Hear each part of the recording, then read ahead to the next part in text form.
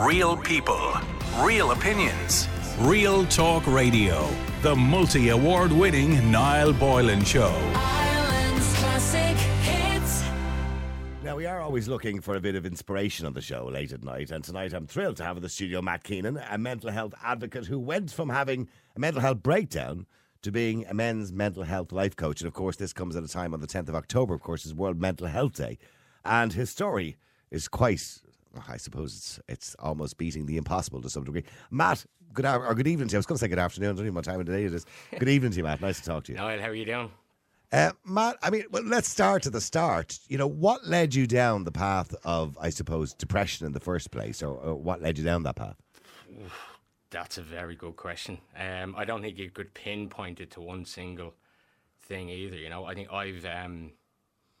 I've always had a lot of anxiety inside me. It's like since you were young, or since you were a kid, like you'd been worried about everything. Really, yeah, exactly. Yeah. I just never really knew kind of what it was, you know, and that kind of manifested in different things, like, you know, different emotional issues, anger, that kind of stuff, you know. Yeah. And then it came to, I think, lockdown kind of, you know, magnified, exacerbated that to a certain degree. How old are you? Sorry, Matt, I don't mean to ask your age, but how old are you? Because I think that's important, it's relevant. How old are you now? I'm 40. I'll be 41 at Christmas. All right, okay. So up to COVID, you were kind of, although you had the anxiety, you were kind of handling life reasonably well, or you got through it. I got through it, yeah. I think it was the lockdowns and everything. I had a good routine, I guess, before, and then like everybody else around the world, and certainly here, we had some, as you know yourself, we had some severe lockdowns and restrictions in place. So going from having a good routine, you know, leaving the house, going to the office, all of that kind of stuff, to being confined in a room. Sitting there with your pajamas and cornflakes for the day, yeah. It was difficult for everybody, yeah. Yeah, pretty much. So the breakdown happened, and I spoke to my wife and was like, look, what do we do? And I decided, okay, look, I'll go to the doctor, I'll see what he says. And I think I was in there. And were you feeling, I mean, sorry for interrupting me, when you went to the doctor that time, it was obviously bad for you to want to go to a doctor. Was it a case of not wanting to get up in the morning? People describe these symptoms of, you know, not wanting to get out of bed, lack of focus, just constantly worrying about, I imagine, bills and all the usual things that people worry about, but everything gets kind of magnified in your head.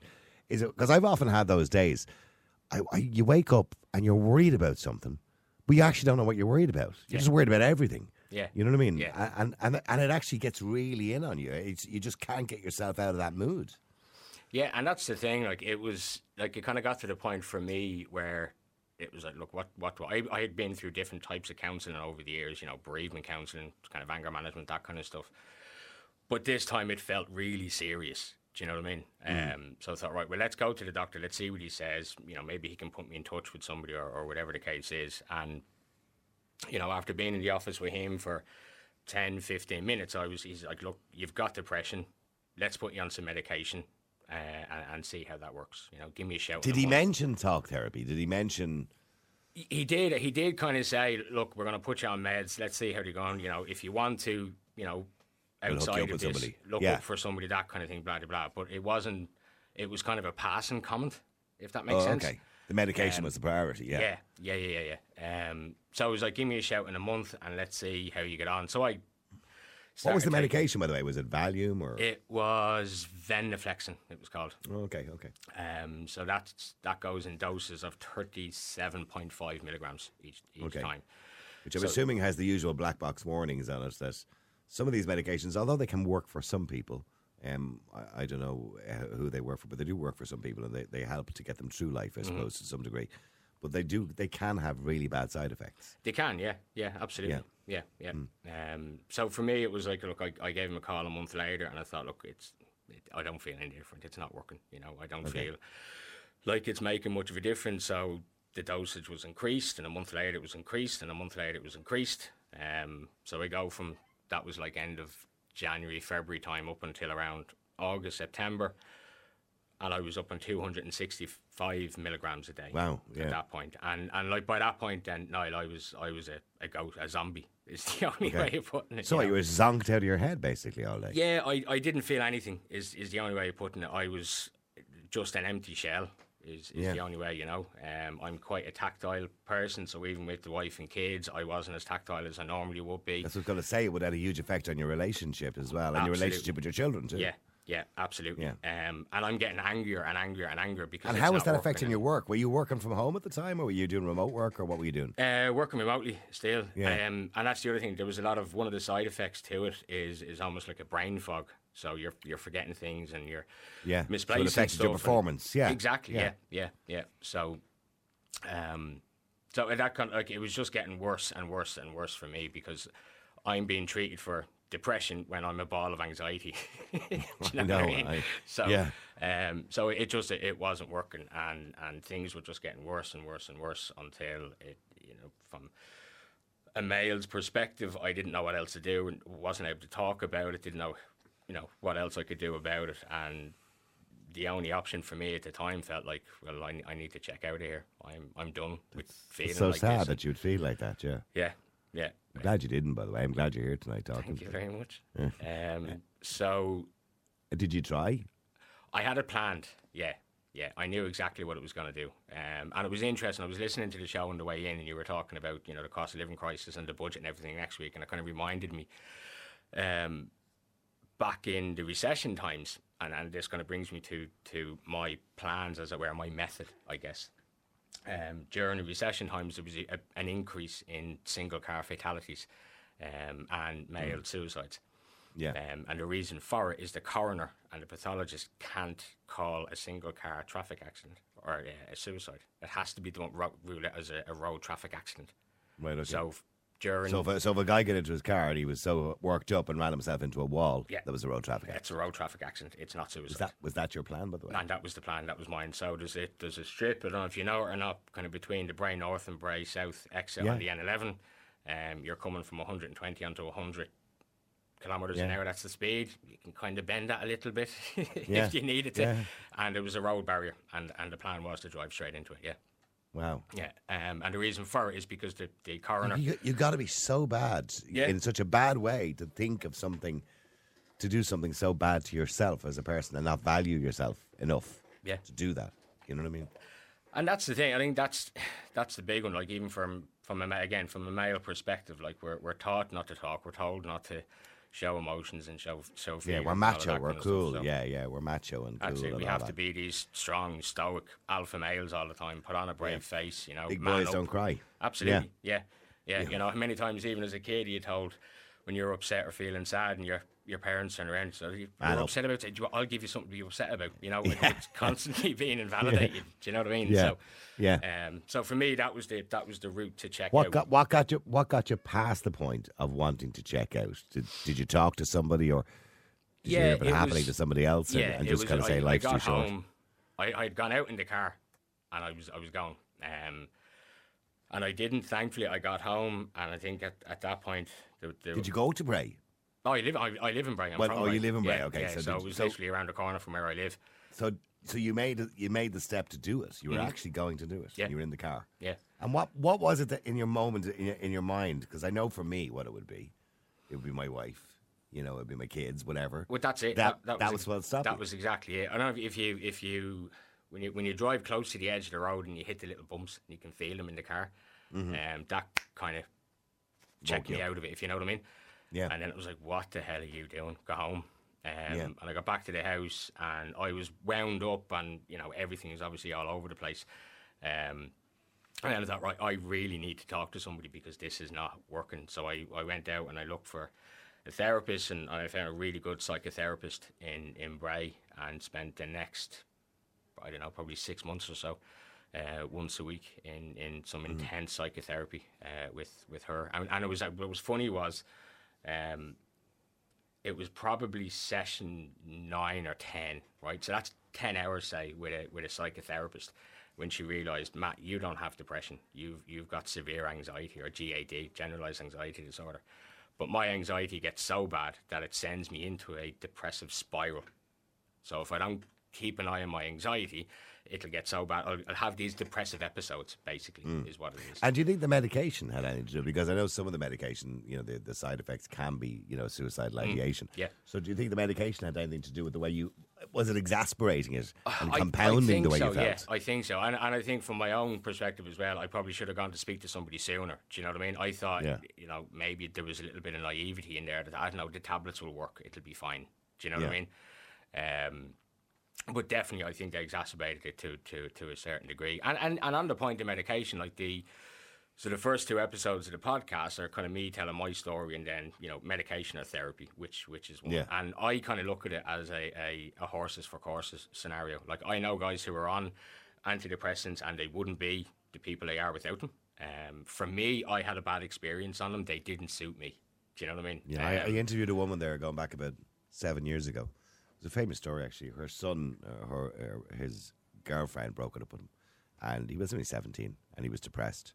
So his mother brought him to the doctor. She put him on SSRIs, is that what they're called? Yeah, that's the ones, yeah. And same as yourself, it wasn't doing any good. He was still depressed, so they upped the dose, up the dose. And that was constantly the answer, to up the dose. Sadly, he went into Dunnes Stores, bought a set of knives, and killed the new boyfriend. Yeah. And his mother for years has been fighting, this idea of just medicating somebody immediately. She campaigns for it. She's a brilliant woman. She campaigns for it because her son had never been in trouble in his life. He wasn't an aggressive person. He wasn't this person who did this, who committed this tragic murder, essentially. But sadly, he died himself as well.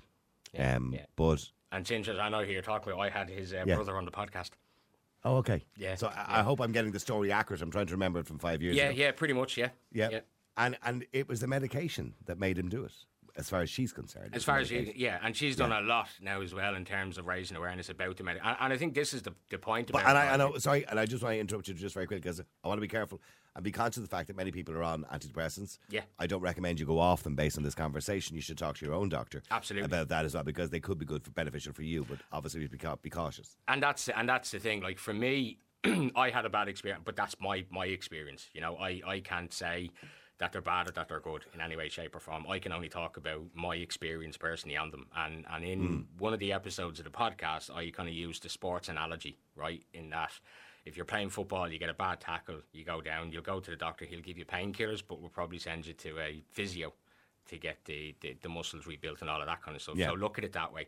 The antidepressants, the medication the doctor gives you is to kind of, in the interim, help with the pain, but the real work is going to be done with the therapist. That's my view on it. That's my opinion. They work for some people. They don't work for other people. We've heard stories, that will back up both of those arguments. Yeah. It's a personal choice for you, and it only you will know if they're going to work for you or not. That's the way. But speak to a therapist, speak to your doctor. And even coming off my meds, so it took me... I was going to say, let's get back to your story. So you came home, you decided you need to talk to somebody. You went to a therapist.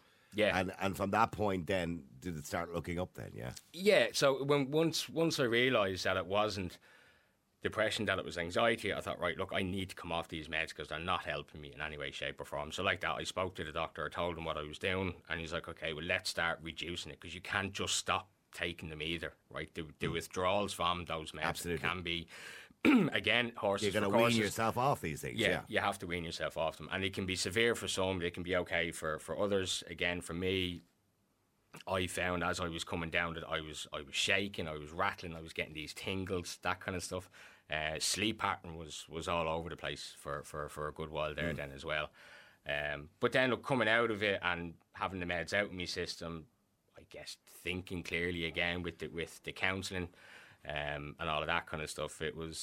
I'd gone back into the office a couple of days a week, and I was in the office one day, and I thought, I can't do this anymore. I can't do the corporate world. I can't do this. I can't have gone through all of that and not do something about it, I guess. And that's kind of where the idea then of the podcast came from. And reaching out to people online and different forums, different groups on Facebook to try and get an understanding as to, how widespread is that men don't talk, men shouldn't talk problem, And so off the back of all of that, it's just been, the last couple of years have been and the podcast is flying, I believe. It's doing really well. Podcast is doing really well now, really well, I have to say. Are you making a living from it? Not just yet, no, unfortunately. No, it's a big world out there, podcasts, and it's kind of hard to make a living. Yeah. And look, for me, it's the the podcast is kind of a passion, more a passion, absolutely, yeah. And the stories I've shared and the guys I've spoken to. One of the first guests I have, Justin Truesdale, is in Arizona. He's become a really good friend of mine since starting all of this, and we've actually written a book together, which we released on Amazon a few weeks ago. What's the name of the book, by the way? Problems and Solutions. Problems and Solutions. Yeah, so we basically take a spin on the whole men don't talk kind of stuff, you know. Yeah, And looking at it from that perspective, like, and how what we're told as kids, you know, man up, don't do that, all of this kind of stuff, and then there's a couple of, as you know, bit of advice in there and how to talk about mental health and what we should be doing to talk about mental health, you know. And we should be able to talk about it without people giving out, because I always feel that, you know, sometimes people have or get a bit antsy when I'm talking about it, because I always say there's a difference in feeling sad and being depressed. Yes. You know, I mean, look, your girlfriend breaks it off with you, your marriage breaks down, or you lose your job, or somebody dies. These things can make you feel sad. Mm-hmm. And they can make you feel sad for quite a long time. Yeah. But there's a massive difference in that and actually being depressed. Absolutely. And because I know people who are in the happiest lives. When I say the happiest lives, they're wealthy, they've got a nice house, they've got a beautiful wife, they've got lovely, adorable children. You would imagine just no problems in the world, but they're manically depressed. Yeah.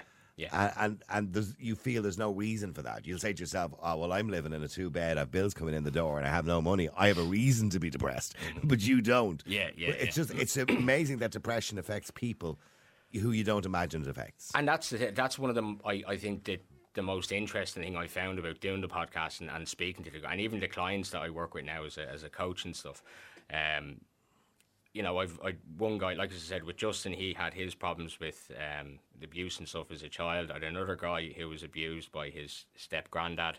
There was one guy who was, again, depressed and had made plans to take his life because he was working away from home so much. You know, he was out of the family home for 2 or 3 weeks at a time because he was on his own. He was drinking in the evening times on his own. I had a young guy on who had a back injury, and he couldn't play football anymore. He was in uni at 19, 20 years of age. Should have been living his best life. But the back injury would keep him in bed for 3 and 4 days at a time and that kind of stuff. So it could be anything. Anything can send you into that spiral. The biggest problem is that, you know, we're told not to talk about it. We're told as kids, don't show emotions, don't do this, don't do that, don't talk, man up. All of this kind of stuff. See, women are better at dealing with these things because they have a circle of friends. And women socially are better than men because they trust their circle of friends. Yeah. You know, as soon as a woman feels like that, she'll ring up her mate and they'll talk about it. And she'll ring her other mate and she'll ring her back and all this. Whereas lads, you know, there's very few lads will turn around to their mate and say, are you feeling okay? Do you want to talk? Yeah. It's not something that we do. We should, but it's not something that we do. We do, and it's interesting. Like, again, I had a psychologist on from America, and we were having this exact conversation. You know, why men don't talk and how we don't, and all the rest of it. And the way I kind of put it to him was, there's actually two sides to that. So if we've been told for years, don't talk, don't do it, blah blah blah blah. When one of your friends, one of your male friends, is in that situation where he needs to talk. If we've grown up in a society where we don't talk and it's not the norm for men to talk about this stuff, and one of your friends does actually come to have that conversation with you, how are we actually supposed to listen to it, and how are we meant to respond to that? Because we're not used to it. Because we're not used to it, exactly. Yeah. So you could end up saying the wrong thing, or you could end up validating the fact that he shouldn't have been talking in the first place. Yeah. You know? So yeah, it's quite an interesting one, to be fair. But it is, like I said, from the coach and from the podcast, it's literally to get guys to start talking about their mental health, because, as you quite rightly said, women do it better, and they absolutely do. Men don't talk, yet we make up 78% of the global suicide rate. Yeah. So there's definitely a correlation there for sure. And is that changing, do you think? Not that I want more women to take their lives, by the way, but is that changing? Are we starting to see an equilibrium in that? In the fact that less men are feeling like that. Not that more women are feeling like that, obviously, but less men are feeling like that. No, I don't think so, to be honest. I think, like, when you look at the stats, I recently did the assist suicide intervention training there only a couple of weeks ago. And actually, if you look at the stats, women actually attempt suicide more than men. Men just tend to be a lot more violent with it, so if they do it more, if that makes sense. They die from it more. Women are 3 times more likely to talk about mental health. Women are 5 times more likely to talk about mental health. Men are 3 times more likely to attempt and die by suicide. So it is those social expectations that are placed upon men that we shouldn't talk. We don't know how to. So when it gets to that point, when you're in that dark time, and you've been told for years not to talk about something, what choice do a lot of these men have? Yeah, no, I understand that, and I suppose going forward, do we need to change how we deal with people when they present themselves at a GP, with depression or feel depressed or they don't actually know what's wrong with them? Do we need to change how we deal with that? See, that's an interesting one. In my experience, I would say yeah, right. But I had a conversation with my daughter about this, and she was kind of talking about the antidepressants and the tablets and stuff, and how they can be, almost like a triage to a certain degree, right? They can help in the interim while you go and seek out, talk therapy or psychotherapist or whatever the case is. I think there needs to be a lot more awareness around talk therapy. I think there needs to be a lot more access to it as well. I guess, from my experience, I was kind of lucky in the sense that, I went privately with mine. So that it costs a lot of money every single week for me to go and see the therapist. There's a lot of people in the country who, maybe don't have that disposable income to be able to do that. So they're waiting on state services. And that can take years, So there definitely needs to be a shift in that somehow. We definitely need to be able to give people more access to those kind of services. Absolutely. Okay, in relation to depression in general, as a society, do you think we're getting better at dealing with mental health? And forget about the GPs at the moment. But as people, as human beings, do you think we're getting better at dealing with it? I think to a certain degree we are. I think there's a lot of, even from the corporate world, and I think there's a lot of box ticking, if that makes sense. You said earlier, World Mental Health Day is the 10th. So next week, so you're going to see a lot of stuff all across social media for that one day, which is great because it does raise awareness. But then as soon as the 11th comes, it's going to drop down. I think we have to be raising awareness and doing things about mental health in the same way that we look at any other type of physical ailment or physical health. The campaigns need to be running just the same way as like cancer campaigns or anything like that. Does that make sense? And is there financial support there for people? Because a lot of people feel the barrier there, for mental health is sometimes can be financial. In other words, they don't have, say, the money to go to a specialist. They go to the doctor. He recommends somebody. There's like a 10-month waiting list or something like that. Yeah. So you need to go privately. So is there any financial support, or is that something we should be looking at? Again, that's something we should be looking at a hell of a lot more, absolutely. Because like you quite rightly said, for me, I was able to go and pay for it, and I had the money there to do it. If I didn't, I'd have been on a waiting list for God knows how long to go and see someone. And we hear stories about that as well. Even in the assist training that I did, they were talking about, if somebody is in that dark place and you bring an ambulance for them, or you bring them into the hospital, they can be checked out and discharged within a couple of hours without any type of follow-up. And these people can just walk straight out of the hospital and go and do what they were planning on doing 2 hours earlier, So there has to be a much, much bigger focus on mental health. And when somebody is presenting themselves to a doctor, to a hospital, to whatever the case is, they need to be taken very, very seriously. Yeah.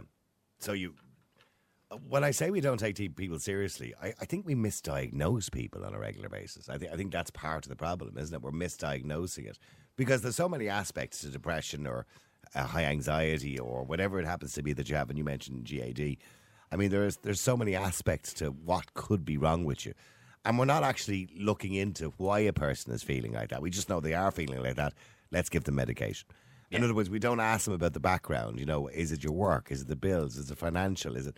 You know what I mean? What is the reason, and how can you fix that problem to make life better, to make you feel better? Because in most cases, there is a root cause, isn't there? Absolutely. I mean, in your case, it was COVID. It was the lockdowns. It was the isolation. It was that feeling of, I suppose, being in the house and not being able to escape.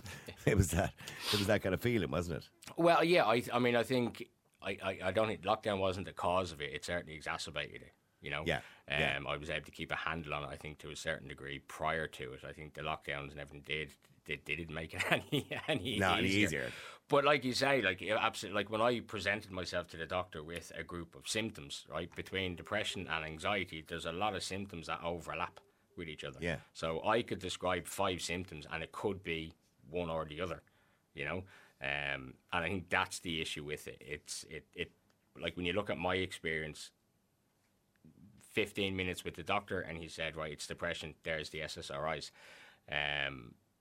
With the therapist, it was 9-10 sessions in, so that's like 9 or 10 hours with a therapist who has a master's in psychotherapy. It took her 10 hours to realise that it's not depression, it's anxiety, and what type of anxiety it was.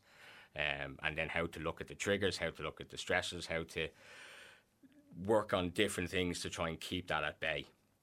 So as you quite rightly said, yeah, there is a sense of not over prescribing, but over diagnosing or diagnosing. Well, do you think? quickly. But do you think doctors need to be re-educated? Because we only talked going back a while ago, and I know it's a completely different subject, but it was female menopause, right? And you know the idea that, and we spoke to specialists in relation to this. Said look, women go to doctors, their GP inverted commas, and they present with symptoms. And the doctor is not really qualified in the field of menopause and will write the symptoms off as something else. You know, maybe you just need more sleep or whatever it is or something like that. Whereas, and the same maybe goes for depression, that maybe, you know, doctors in general, I mean, as much as the best intentions in the world, but they're not really trained to deal with everything. They can't, because there's so many, the human body is capable of so many problems that you couldn't be trained in everything. So do we need more doctors that specifically deal with mental health, that deal with anxiety, that deal with depression, and they would be specific GPs? Do we need more of that? I would like to think so, yeah. I would like to think that, you know, within, when you go back 20 years, right, and you had the one doctor in the surgery and that was your GP, you go into any GP surgery now, you could probably see 5-6 different doctors at any given time, depending on which one you happen to get an appointment with. If you're lucky to get an appointment in that regard, yeah, you're not allowed to get sick. Yeah. Impromptu, you have to give them warning that you're going to get sick nowadays. Absolutely. 3 weeks warning. Yeah. So I do feel yes, we do need more. I get mental health experts, if that's the right way of putting it. Not necessarily doctors, but people who are trained in understanding the mental health issues, the disorders, you know, what the symptoms are, you know, how the person is displaying themselves, the stuff that they're talking about, and then putting them down the right track, you know, putting them on maybe a list to go and see a counsellor. I think we need to see a huge uprise in people taking psychotherapy and counselling classes and courses and degrees and that kind of stuff. We need a lot more of them out there, because so we need to encourage people into those absolutely. things, into those professions. Absolutely, yeah, 100%. Because there isn't enough at the moment. And like, look, it's like anything in the country at the moment, Niall. Everything is sort of oversubscribed at the moment, you know, and there's huge waiting lists for all areas of public health. So there definitely has to be a push in that direction for sure. I mean, a lot of texts, by the way, coming in at the moment, by the way, suggesting that you're doing a wonderful job. You obviously, you now have kind of turned a corner and you're helping other people too. So you're doing exactly what you're preaching when your lads are talking. So you're helping other people. I'm assuming it's mainly men that come to you. Yeah. So for me, I deal with men, basically, men with high level stress and anxiety, different mental health issues. I have a program that I take them through from a coaching perspective, and then leading into a mentoring element then as well. Yeah. But then I also go into businesses and companies and deliver mental health workshops, you know, how to break the stigmas of it, how to get guys to talk about it, how to kind of spot it then in your colleagues and that kind of stuff, because I think a lot of it is... you might talk to somebody in work where you're not going to talk to maybe a family member or that kind of thing, but it's how to spot that conversation. I'd say some professions are worse than others. Like, for example, the construction industry is probably one of the worst professions, because they're not going to talk to each other about stuff like that unless you try and talk to them first. You know, whereas if you're in an office where you might have male and female and there's a kind of lighter mood to this place, you might talk to somebody. But when you're in a construction site, I suppose, with loads of these burly men walking around, you know, the place is oozing macho-ness. It's more difficult for a guy to come out there and talk about something like that, isn't it? It is, and again, that just brings it back to the social stigmas and societal expectations of the whole thing now, because we're constantly being told, like as I keep saying all night, we're constantly being told not to talk, not to do it, and like as you say, if you're in that kind of environment where it is such a male-dominated environment, do I say something to that guy? Do I tell him I'm not feeling well? I broke up with the girlfriend, I'm feeling really sad, or marriage is ending. What do I do? Who do I talk to? It only takes one off-the-cuff comment for that bloke to hear, and he's not going to open his mouth. Do you know what I mean? And we need to make it more socially acceptable for blokes to start talking about mental health, because, like I said earlier, 78% of global suicide rates are men. I think the statistic in the UK and Ireland, there'll be 14 men will die tonight, between the UK and Ireland, every day. That's shocking, isn't it? Yeah, absolutely. And by the way, in relation to that, but I don't want to leave out the fact that women do take their lives as well. No, 100%. But obviously not to the same extent. No. And we've seen that throughout the years. Pardon me, sorry. Do you believe that we should encourage children in primary school to learn more about positive lifestyle and encourage them to talk as well? Because that's where we kind of start. It's like everything. It's like with crime and all these other things. You got to nip it in the bud at an early age. Yeah. So should we be talking a little bit more, particularly to young boys, I suppose, and maybe girls too, but certainly young boys in school, and teaching them how to talk? Absolutely. And I think that's where the change needs to come. I've companies that will come to me and ask, what do we do? How do we? And it's like you change the culture. That's where it comes from. That's where the change happens. It's a cultural change that has to happen, and it has to start from the ground up. If you have kids going into primary school and they're learning tools about self-regulation, they're learning tools about mental well-being and all of that kind of stuff, it's going to follow them through their whole lives. If you make it the everyday norm for kids, whether it's girls or boys, to talk about mental health and talk about well-being, then it's just going to have a natural progression as they move forward, and everyone's going to start doing it. That's the thing. So it doesn't become that stigma. It doesn't become that taboo subject anymore. Whereas for me growing up, it definitely was. You didn't talk about mental health growing up, and men even now very rarely talk about mental health. But like as you quite earlier said, absolutely. If I'd love to see curriculums going into schools. I did a podcast with an ex-England rugby player, Tom Johnson, not too long ago, and he's developed this software. It's like a gamified software that he's pushing into primary schools, where it gets kids to do exactly that. So they have a little avatar that they play with every morning, and based on what they do with the avatar will ping stuff to the teachers to say, you might want to keep an eye on that kid, or you might want to have a chat with him about this. But it's promoting that mental well-being on a constant basis, so that it just becomes the everyday norm. All right, well, look, if people want to learn more, it's been a very interesting conversation, I have to say, and I'm sure most people would find it would have been an interesting conversation, but they can hear more of it and more in-depth conversation in relation to if you're anxious, if you're feeling depressed, and you're looking for someone to talk to and how to do all that. And the podcast is called The Anxious Lad. Well, and why is there dots between the L, the A and the D, by the way? What does the LAD stand for? So LAD stands for living with anxiety and depression. Oh, right, okay, very good, very good. That's a good play on words, I like that. Yeah. Okay, so The Anxious Lad, and you can get it on all the usual places, Spotify, iTunes, Amazon Music, all those kind of places. You can find it all the usual. So it's called The Anxious Lad. What's the book called again, by the way? The book is called Problems and Solutions, Navigation Tools. So Problems available and on Solutions. Amazon. And actually an interesting one on the Amazon one, so I think we have to thank Brexit for this. For some reason, you can't buy the paperback on Amazon.co.uk, but you can get the Kindle. If you want the paperback one, go to Amazon.de or Amazon.fr. So any other European Amazon site. Basically. Anywhere apart from the British. Right. Yeah, pretty much. Maybe they just don't like you, man.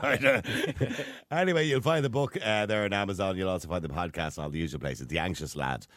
Matt Keenan. Matt, listen, thank you very much indeed for joining us. I really, really appreciate it, and it's been lovely talking to you. Thanks, Keenan. I appreciate it. And continued success with the podcast and with the books and everything else. Thank you very much. Real people, real opinions. Real Talk Radio, the multi-award winning Niall Boylan Show.